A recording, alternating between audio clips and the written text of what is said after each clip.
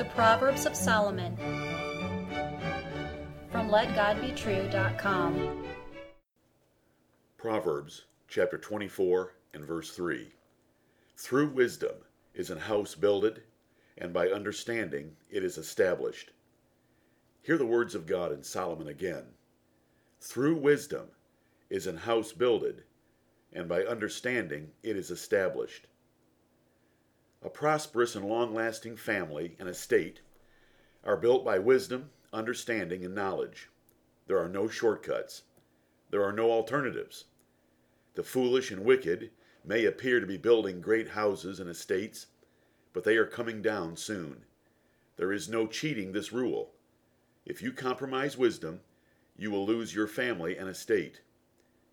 Your house in this proverb is not just the building you live in.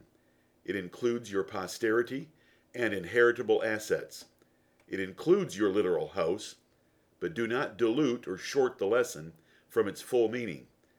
Wisdom and understanding here are far more than creative blueprints. It is possible to see the wicked with large and prosperous families, but their duration is short.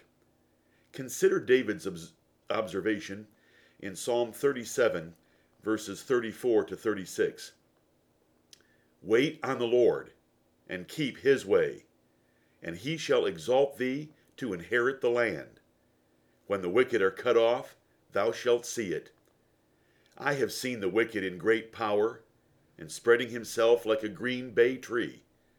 Yet he passed away, and lo, he was not. Yea, I sought him, but he could not be found. Righteous men want to leave a godly and prosperous family in the world. They want to train children and grandchildren to perpetuate the truth of God in the earth. Consider the house of Abraham in size and quality. The nation of Israel came from his loins, which he built and established by wisdom and understanding.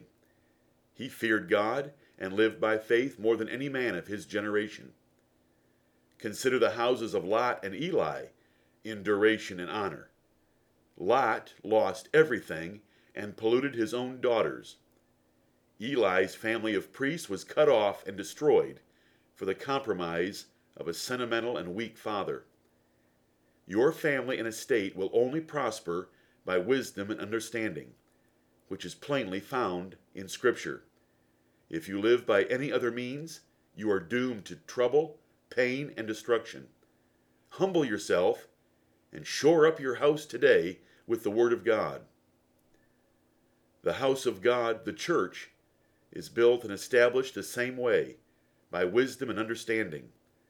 The foundation is laid in the Lord Jesus Christ, and every minister must build only with gold, silver, and precious stones upon that foundation. For the fire of his Lord's examination will consume away any wood, hay, and stubble. Let every doctrine and practice of every church be based only in the pure wisdom and understanding of Scripture. Amen.